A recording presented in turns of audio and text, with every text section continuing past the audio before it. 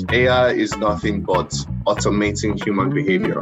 The good things we do is going to automate them, and the bad things we do is going to automate them. Like, they don't always think about who is the user for this actually going to be, who is this going to affect, and how are we representing them fairly in the entire development process. It's like Africans on this expertise on AI are about 1% of, the most powerful experts on AI and the builders and the creators.